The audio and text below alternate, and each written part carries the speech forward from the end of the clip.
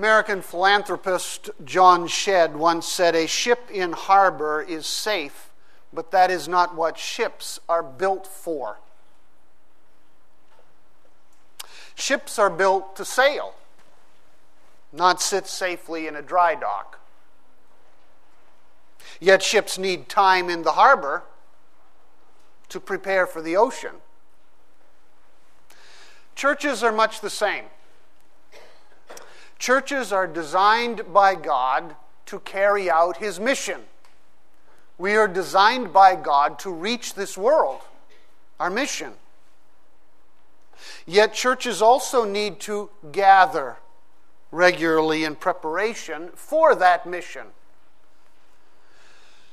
Unfortunately, we as churches get quite comfortable in the harbor. It's protective, it's comfortable, it's easier in the harbor than out on the ocean of this world. And we have a tendency to forget our mission in that process. We begin to focus on our gathering rather than our going. And Acts reminds us that we gather to go. There is a purpose behind our gathering, and it is to prepare us to go. The gathering prepares us for our mission, and we need the regular gathering to prepare for the going. And in the book of Acts, we will learn much about the way the early church functioned. That's one of the exciting things about the book of Acts, is looking at how did the early church function during that period of time. And we will learn a great deal about how the early church functioned, the patterns that were a part of the early church. And here is one fundamental pattern that we see as we begin in Acts chapter 1. The pattern of the early church, as we see the disciples here, was they gathered to go. And that's a pattern we need to remember in our own lives as Christians and in our life as a local assembly here. What we do on Sunday mornings is to prepare us for where we go into the world the rest of the week. We gather to go. So let's take a look at the principles from this passage regarding their gathering that prepared them to go. Principle number 1, unified prayer is essential to our gathering. Verses 12 to 14 of Acts chapter 1.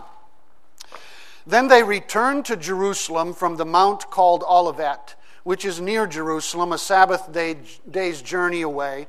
And when they had entered, they went up to the upper room where they were staying. That is, Peter and John and James and Andrew and Philip and Thomas, Bartholomew and Matthew, James the son of Alphaeus and Simon the Zealot and Judas the son of James. These all with one mind were continually devoting themselves to prayer, along with the women and Mary the mother of Jesus and with his brothers. Now, Jesus had gathered his disciples and given them their final instructions on the mount that is called the Olive Grove. The Mount of Olives is really just a long hill on the eastern side of the city of Jerusalem. It rises only about 200 feet higher than the Temple Mount itself. So this is not, a massive mountain at all. It's really a long hill with a number of little tops to the hill. Jesus had told them back in Acts chapter 1 and verse 4, and we looked at that passage a couple of weeks ago. He had told them back there to stay in Jerusalem and to wait for what the Father had promised. And according to Luke chapter 24 and verse 49, they were to stay in the city until they were empowered by the Holy Spirit to carry out their mission into this world. So, the disciples here in Acts 1 verse 12 returned then to the upstairs room in the city of Jerusalem. The mount that is called the Olive Grove, the Mount of the Olive Grove, was about a Sabbath day's journey from where they were staying. A Sabbath journey was fixed in the Old Testament as 2,000 cubits. And depending upon your measurement because cubits were measured in different ways. That is approximately between a half a mile and a 3/4 of a mile. That's the distance that their room, the place they were staying in Jerusalem, was away from where they'd seen Jesus ascend.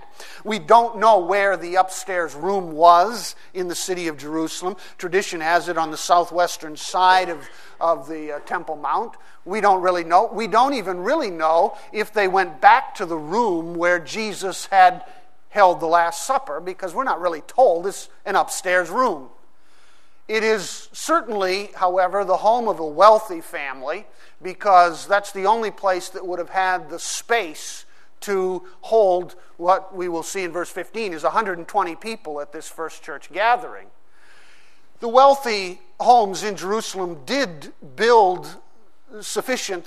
Some of them were sufficient to hold that many people. What they would do, the wealthy would build on the top of their roof. Remember, they had flat roofs, and on the top of their roof, they would build a large room. And this was especially important in the hotter weather and that sort of thing. And so in this wealthy home where they were staying, they would have had this upstairs room on the rooftop where they were gathering. This is, of course, the first gathering of what will be called the church. Not even called the church yet. Notice what they gathered to do, though, in verse 14. It says they were all, with one mind, continually or persistently devoting themselves to prayer.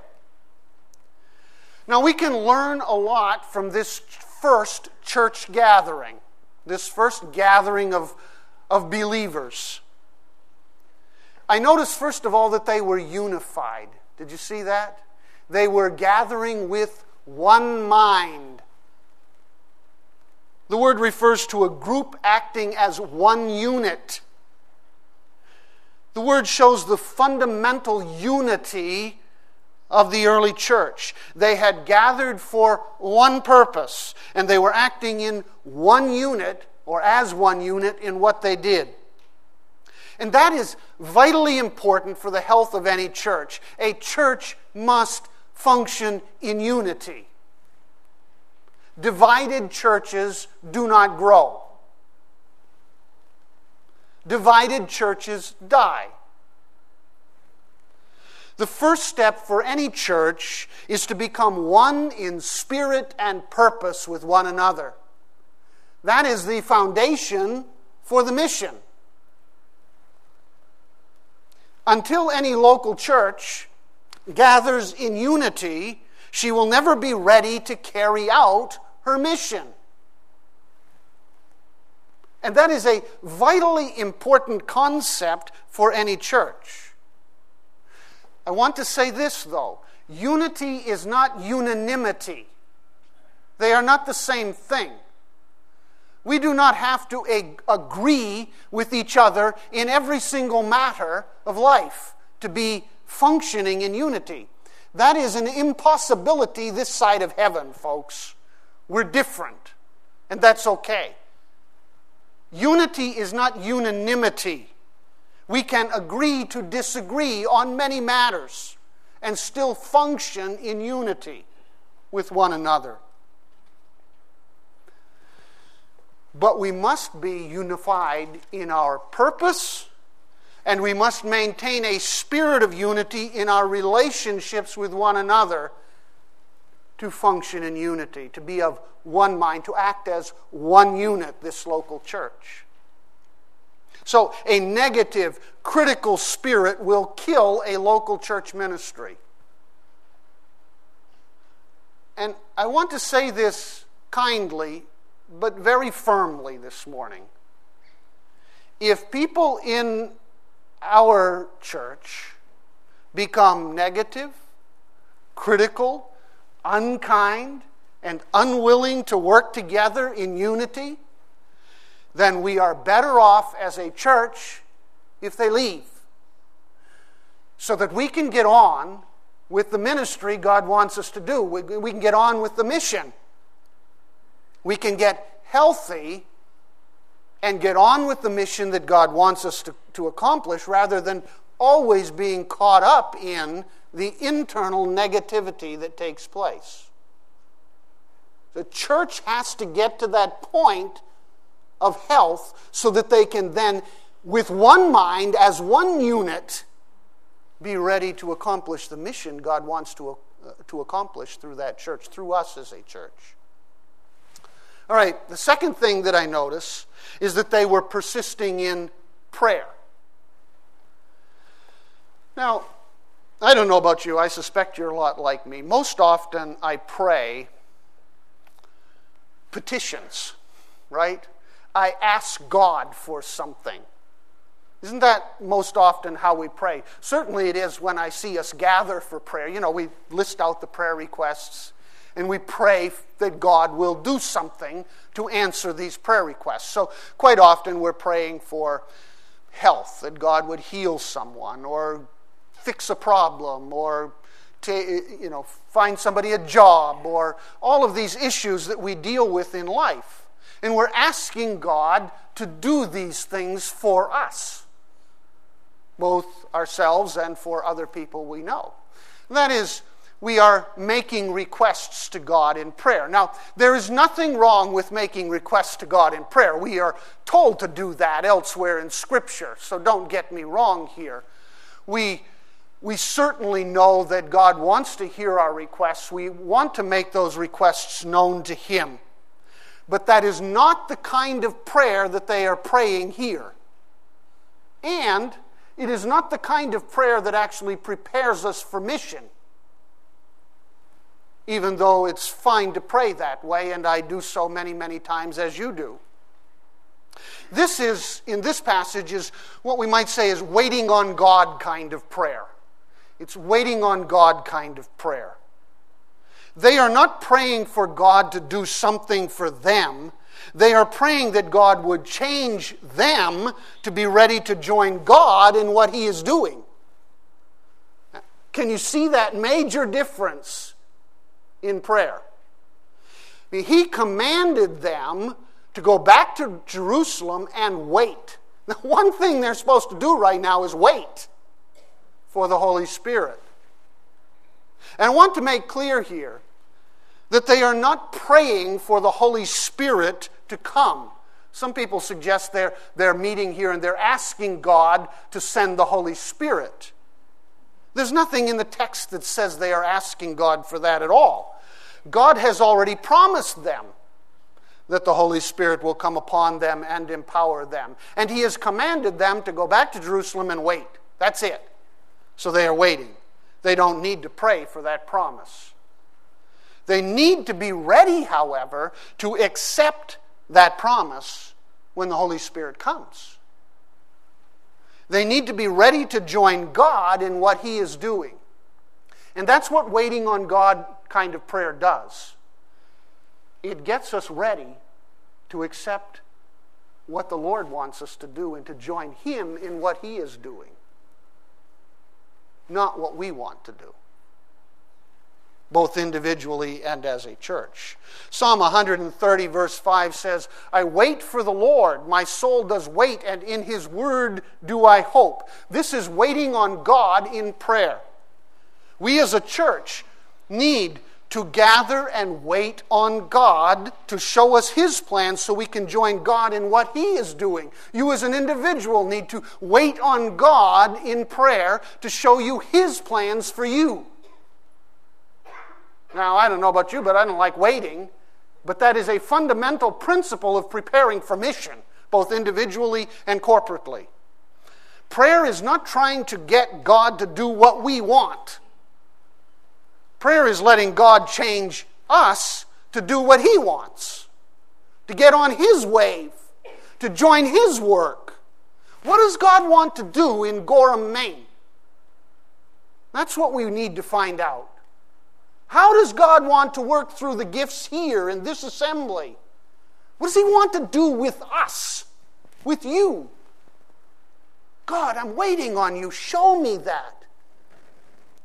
And I've prayed that prayer very much over the last year. For us as a church, Waiting on you to show us so that and preparing our hearts to join you, Lord, in what you want to accomplish through us. In The Higher Happiness, Ralph Sockman describes the true intention of this kind of prayer. He says, we use prayer as a boatman uses a boat hook to pull the boat to shore and not to try to pull the shore to the boat.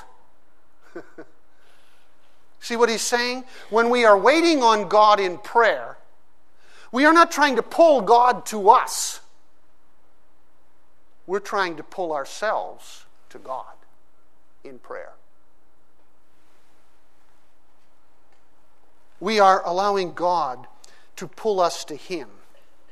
We pray, God, show us what we should do and make us willing to do it as a church. That's what they were doing right here.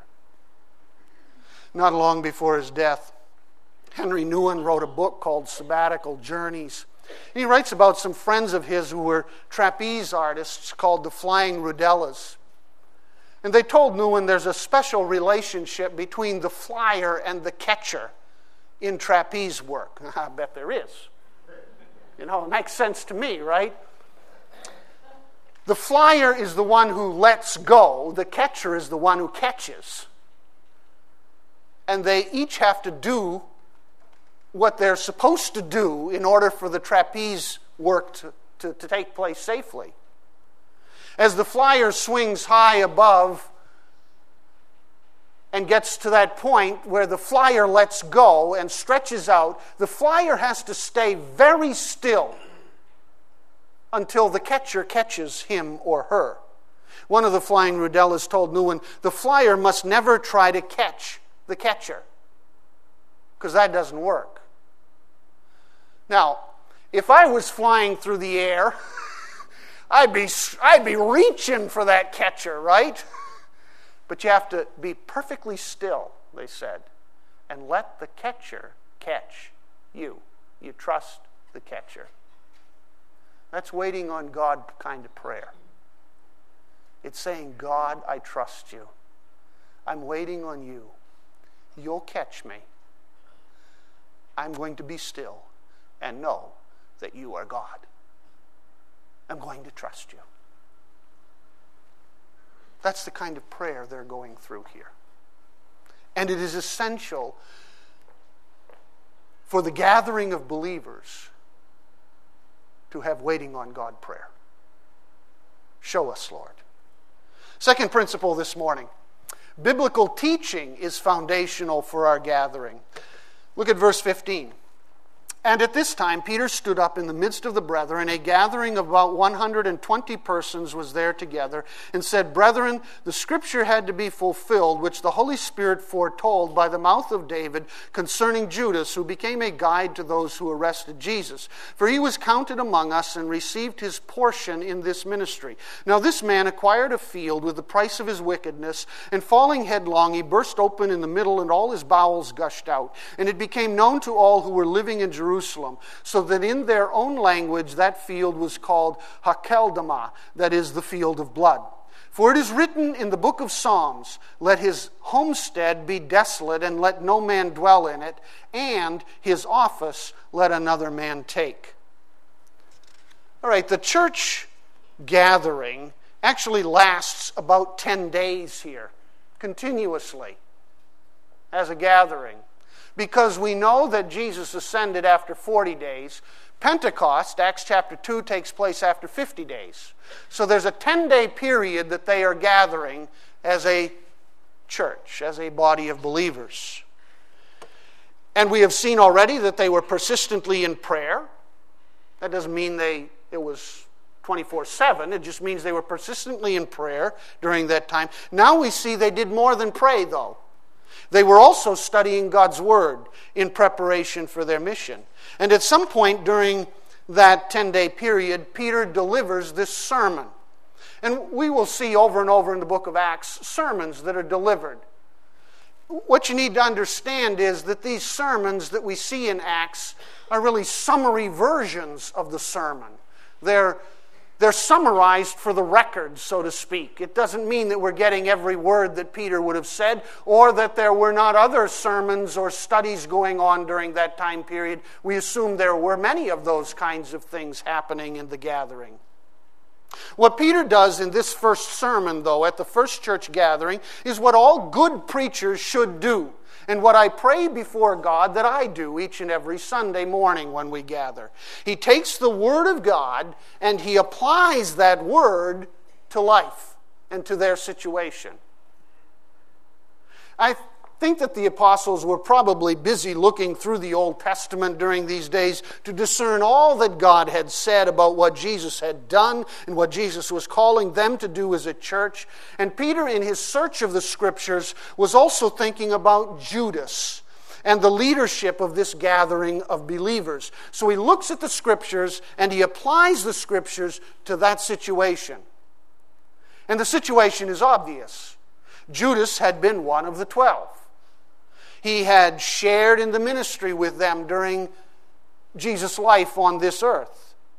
And piecing together this account with the other gospel accounts, we get the story of Judas' tragic end, don't we? Judas had been paid 30 pieces of silver to betray Jesus and to lead the authorities to the place where they could arrest Jesus that night. Sometime after that, Judas had regrets. And he goes back to, based on the gospel records, he goes back to the Pharisees and he says, I don't want the money. They don't want the money. So he throws the money at them and he leaves.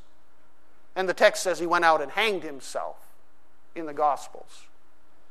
The authorities don't want that money, so they take that money and they purchase a vacant lot in the city of Jerusalem. And they purchase it in Judas' name. So this is the lot of Judas, really, the property of Judas. Judas, full of guilt, remorse, regret, ends up hanging himself, falling in that lot, either already dead or the fall killed him, we're not really certain. Falling in that lot and splitting wide open and dying there in the vacant lot. What a tragic story. And the people of Jerusalem came to call this vacant lot in the city of Jerusalem the field of blood. That's the situation. And Peter looks at that situation and he sees a lesson for the people in the church gathering that they need to hear from the Old Testament Scriptures. And this is a lesson, then, that was good for all of them to think about at this time.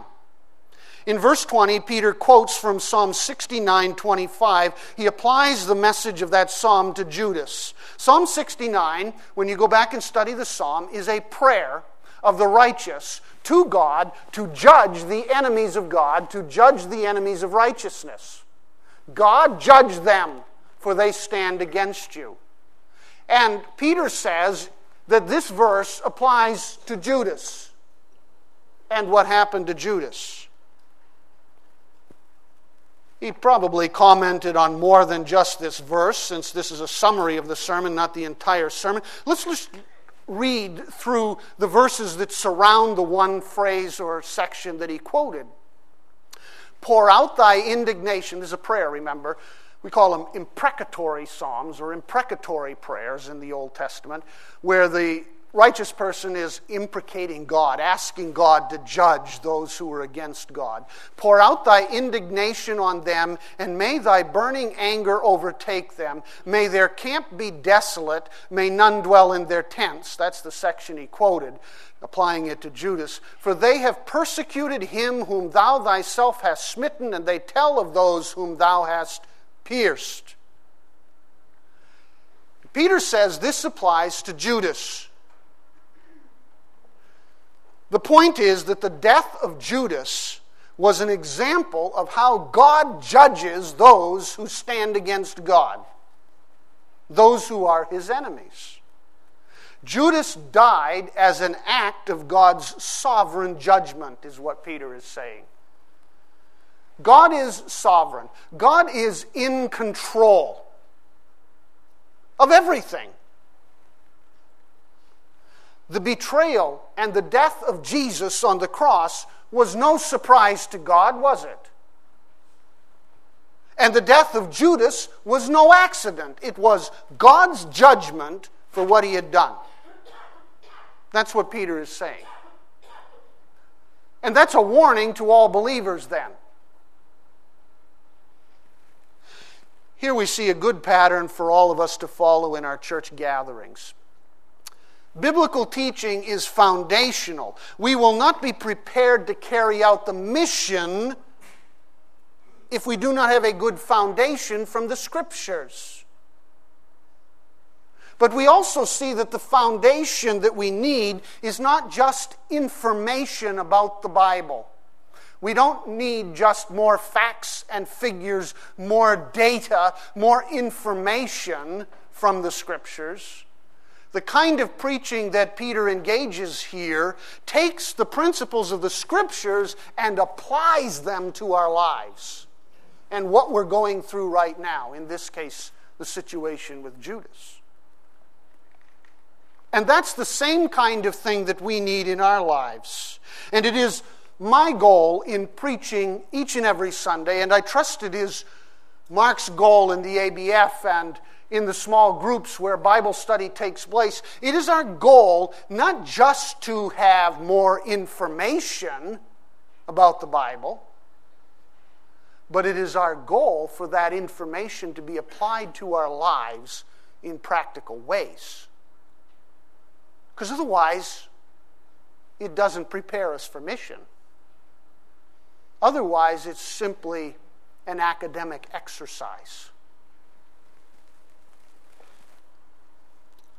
But when we do that, when we gather in our gatherings, and we make sure that the Scriptures are looked at and applied to our life situations, then we are better prepared to go out into this world and witness and speak and serve and function for God on a mission. Unfortunately, as I survey the landscape of American Christianity now, I can't say this all over the globe, but certainly I think in American Christianity, quite frankly, I believe as a church in America now, we are very shallow. We are a very shallow church. An awful lot of preaching and an awful lot of teaching is what I call the bird bath technique. You've heard me say that before. It's an inch deep and a mile wide. We are so afraid of offending someone, we are so interested in placating everyone that we don't take the Scriptures and apply them to our lives. And so we're not prepared for mission. And our church in America becomes very shallow. And it's comfortable. And it's nice. And it's churchy. But what does it do? You see, that is the question. Is it just going to be nice and comfy and easy? Or is the study of God's Word changing us, remaking us, moving us to go and reach? You see the difference? So much of what happens in the American church doesn't do that, and it's sad. And I don't want that for us as a church. And I pray that God is at work in our lives through His Word, and as we, in prayer, align ourselves with Him, so that we are being prepared constantly to go out into the mission field of this world all around us. God's truth, then, is foundational to our mission, and if that doesn't happen, then the church becomes weak and impotent and ultimately dies. All right, then Peter, he quotes that and he applies it to Judas. Then he quotes another passage there in verse 20 and applies that to Judas as well. He quotes a second passage to show what needs to be done to replace Judas. And this passage is Psalm 109, verse 8. Once again, it is a judgment passage about how God replaces a wicked leader, one who has turned away from following God, with one who takes that person, that wicked leader's office or position. And the word for office here that is quoted is the word we later find in the New Testament for overseer or elder or bishop. And that leads to the third principle this morning in verses 21 through 26. Spiritual leadership is important in our gathering. Verse 21. Having just said, his office let another man take in verse 20, he says, it is therefore necessary, as Peter continues his sermon, it is therefore necessary that of the men who have accompanied us all the time that the Lord Jesus went in and out among us, beginning with the baptism of John until the day that he was taken up from us, one of these should become a witness with us of his resurrection. And they put forward 2 men, Joseph called Barsabas, who is also called Justus, and Matthias. And they prayed and said, Thou, Lord, who knowest the hearts of all men, show which one of these 2 thou hast chosen to occupy this ministry and apostleship from which Judas turned aside to go to his own place. And they drew lots for them, and the lot fell to Matthias, and he was numbered with the 11 apostles. There's a common theme, I think, that I see over and over again in my reading regarding the American church today. Much Christian writing today about the church. And I want to say this kindly, but I think it's a false teaching. And it's a significant false teaching because it's permeating a lot of our thought process. I have read many, many times in recent days those who say something along these lines. The first century church did not have any offices or formal positions of leadership. Did not have any. And the idea is, and the thinking behind all of this and the emphasis, the result of it is also that the church is egalitarian, which is just a really hot button topic today. That the church is egalitarian. That means we are all equally equal. There are no offices, there are no formal positions, there are none of those kinds of leadership structures. If we go back to the early church, they didn't have that, and we all need to be equally equal. Now, of course, theologically and standing before Jesus Christ, we are equally equal, right? I mean, there's no one higher than another in terms of our standing before Jesus Christ. There's neither Greek nor Jew, there's neither free nor slave.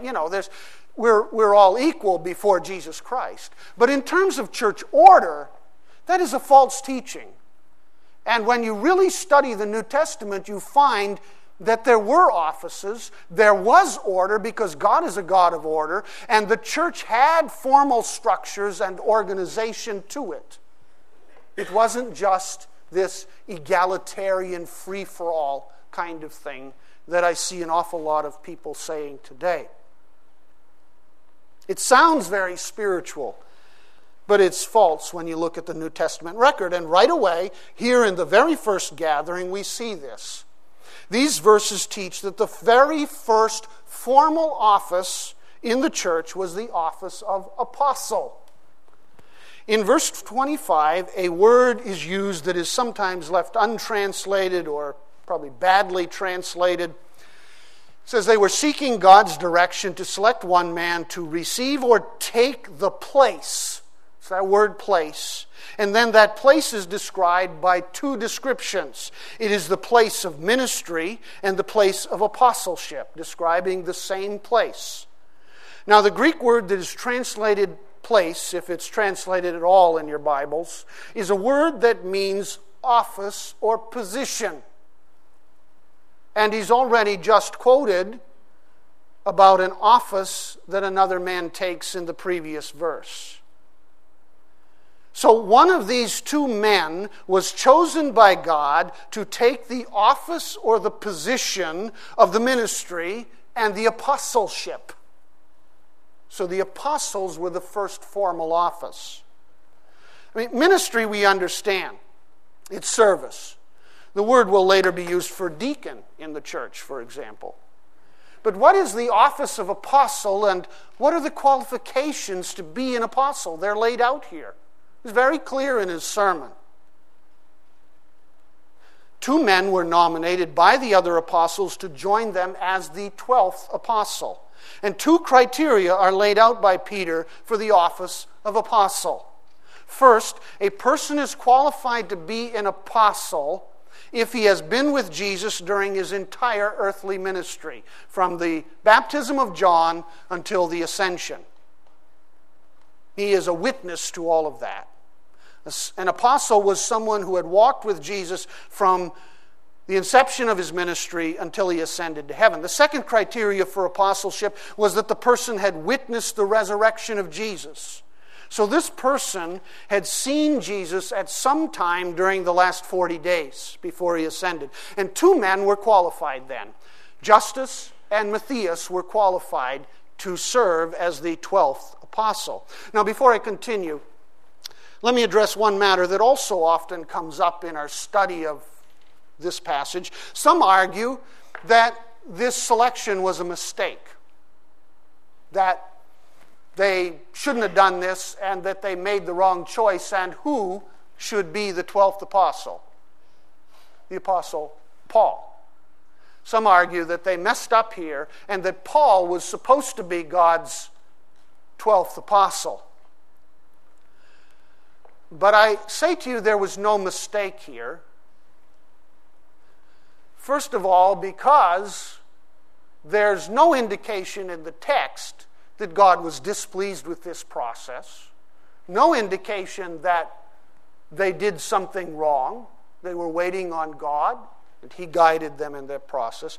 But more importantly, Paul is not qualified to be the 12th apostle. Why? He didn't live and walk with Jesus during the 3 years before that, from the baptism of John until the ascension of Christ.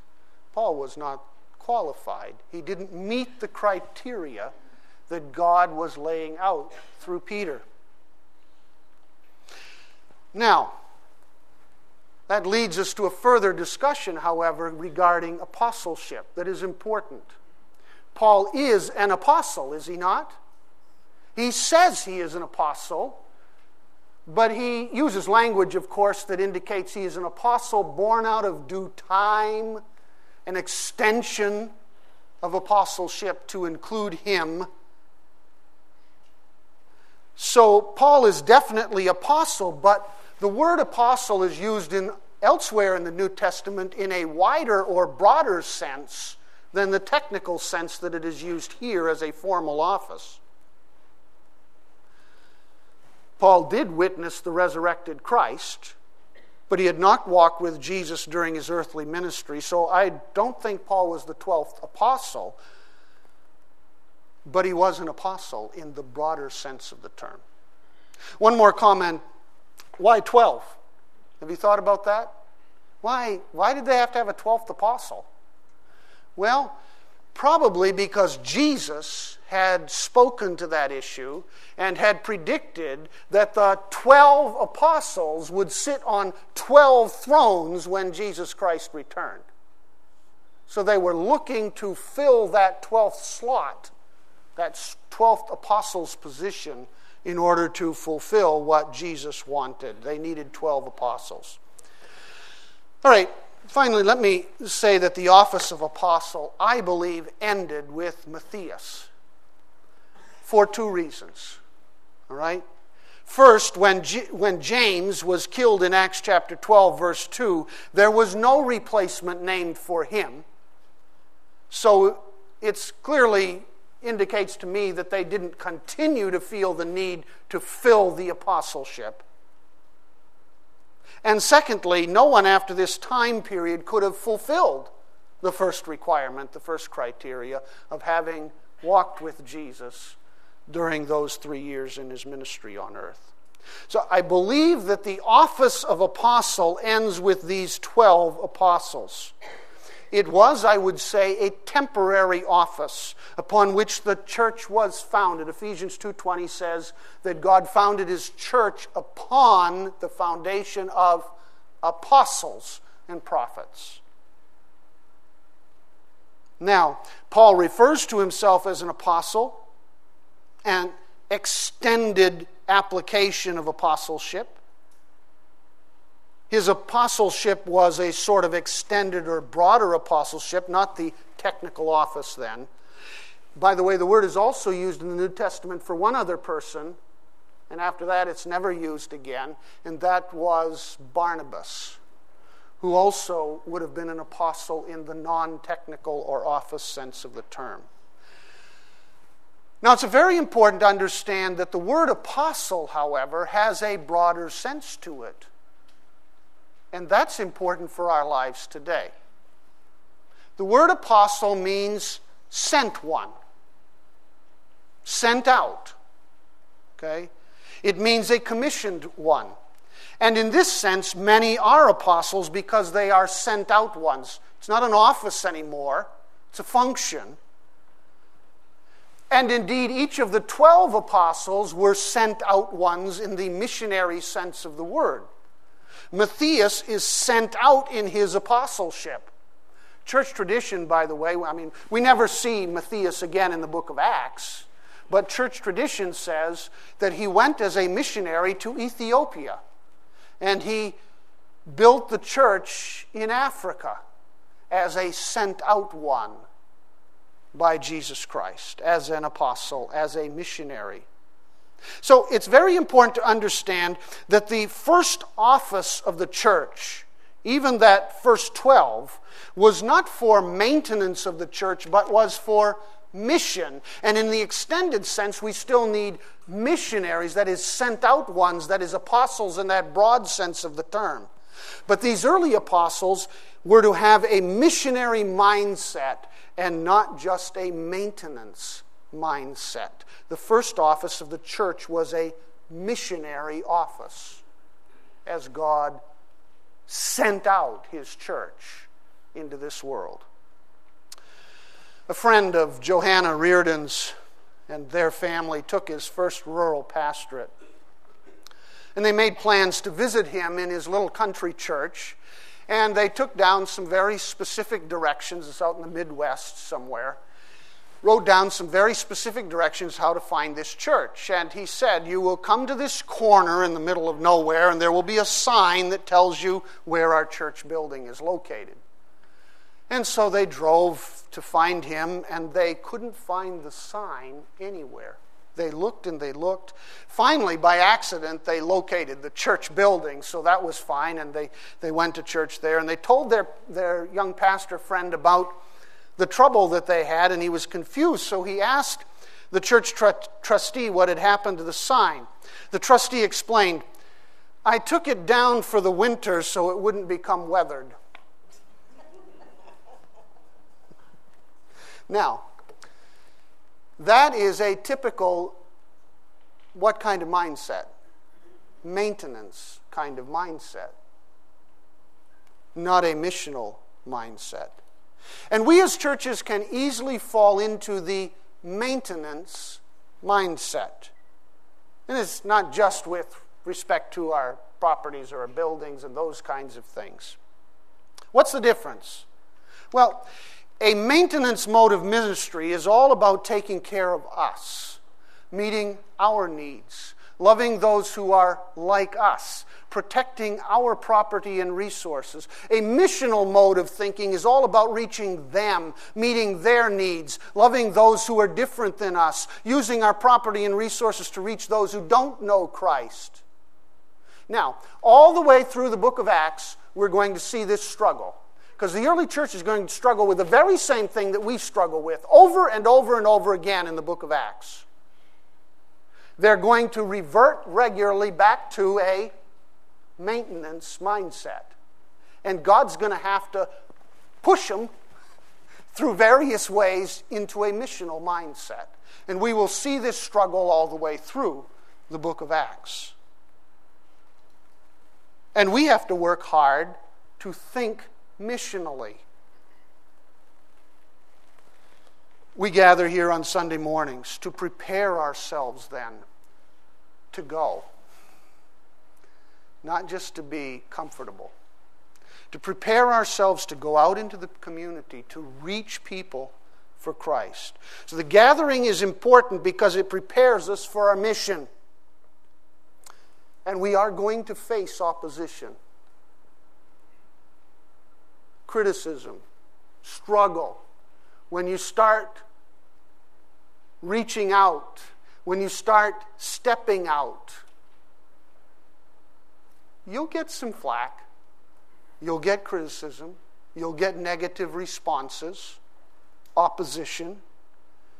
We're going to face struggles in carrying out our mission as a church. And that's why they, in the book of Acts, often sort of fell back into their maintenance mindset, and it's why we do as well. We gather to prepare ourselves, though, to do what God calls us to do, to strengthen our hearts for what task He wants us to accomplish. We gather to go. April 15, 1947, Jackie Robinson became pro baseball's first black player. And that has been celebrated over and over again. He debuted on that day with the Brooklyn Dodgers. There's an amazing story, however, behind that story that has come out once again in a number of articles here in 2011 commemorating that whole experience. Branch Rickey was the Dodgers baseball executive who eventually signed Jackie Robinson. Branch Rickey, his pastor, was Wendell Fifield from the Plymouth Church of the Pilgrims in Brooklyn, New York. This church at one time had been pastored by Henry Ward Beecher and had a long history of working in earlier years with the Underground Railroad to help free slaves. While Branch Rickey was trying to decide if he should sign Jackie Robinson, he paid a visit to Pastor Fifield in his office. He barged into the pastor's study and he told Fifield, "Don't let me interrupt, I just want to be here, do you mind?" According to an eyewitness report written by Fifield's wife June, the two men passed the time without words that day. They were just there. The pastor continued his work, and Branch Rickey paced the floor back and forth, looking out the window, spending an extended period of time there in the office. Finally, Branch Rickey broke the silence. He pounded his fist on the pastor's desk, and he shouted, "I've got it!" "Got what, Branch?" the pastor asked. And June Fifield said that Branch Rickey finally relaxed on a chair and told the pastor, This was so complex, he said, fraught with so many pitfalls, but filled with so much good, if it was right that I just had to work it out in this room with you. I had to talk to God about it and be sure what He wanted me to do. I hope you don't mind." They hadn't even talked. "Wendell," he said, "I've decided to sign Jackie Robinson." Then Branch Rickey straightened his bow tie, donned his hat, and left the room. "Bless you, Wendell. It's nice to be a pastor and get blessings for, what did you do?" Right? In a couple of interviews here in 2011, people who knew Branch Rickey reflected on that story. Branch Rickey's grandson said that when a well-known journalist told Branch Rickey that all hell would break loose when Jackie Robinson took the field, Rickey quietly countered, "I believe all heaven will rejoice." Also, Jackie Robinson's widow, Rachel, had this to say about Branch Rickey's need to pray about the decision. He knew he was going to be pretty well isolated in making it, so he needed all the strength he could summon up to be able to take the next step. Isn't that an amazing story? Getting in tune with God before we make that step. That's exactly what the church is supposed to do. That's exactly what each and every one of us are supposed to do before we go. So that where we're going, and what we're doing is what God wants us to go and do. And guess what? All heaven will rejoice when we're in tune with Him and doing what He wants us to do. Father, as we go out into this world now for You, let us focus on joining You in what You are doing through us, in us, around us, before us. And give us the courage, knowing that oftentimes people will not understand, people will oppose, people won't like it.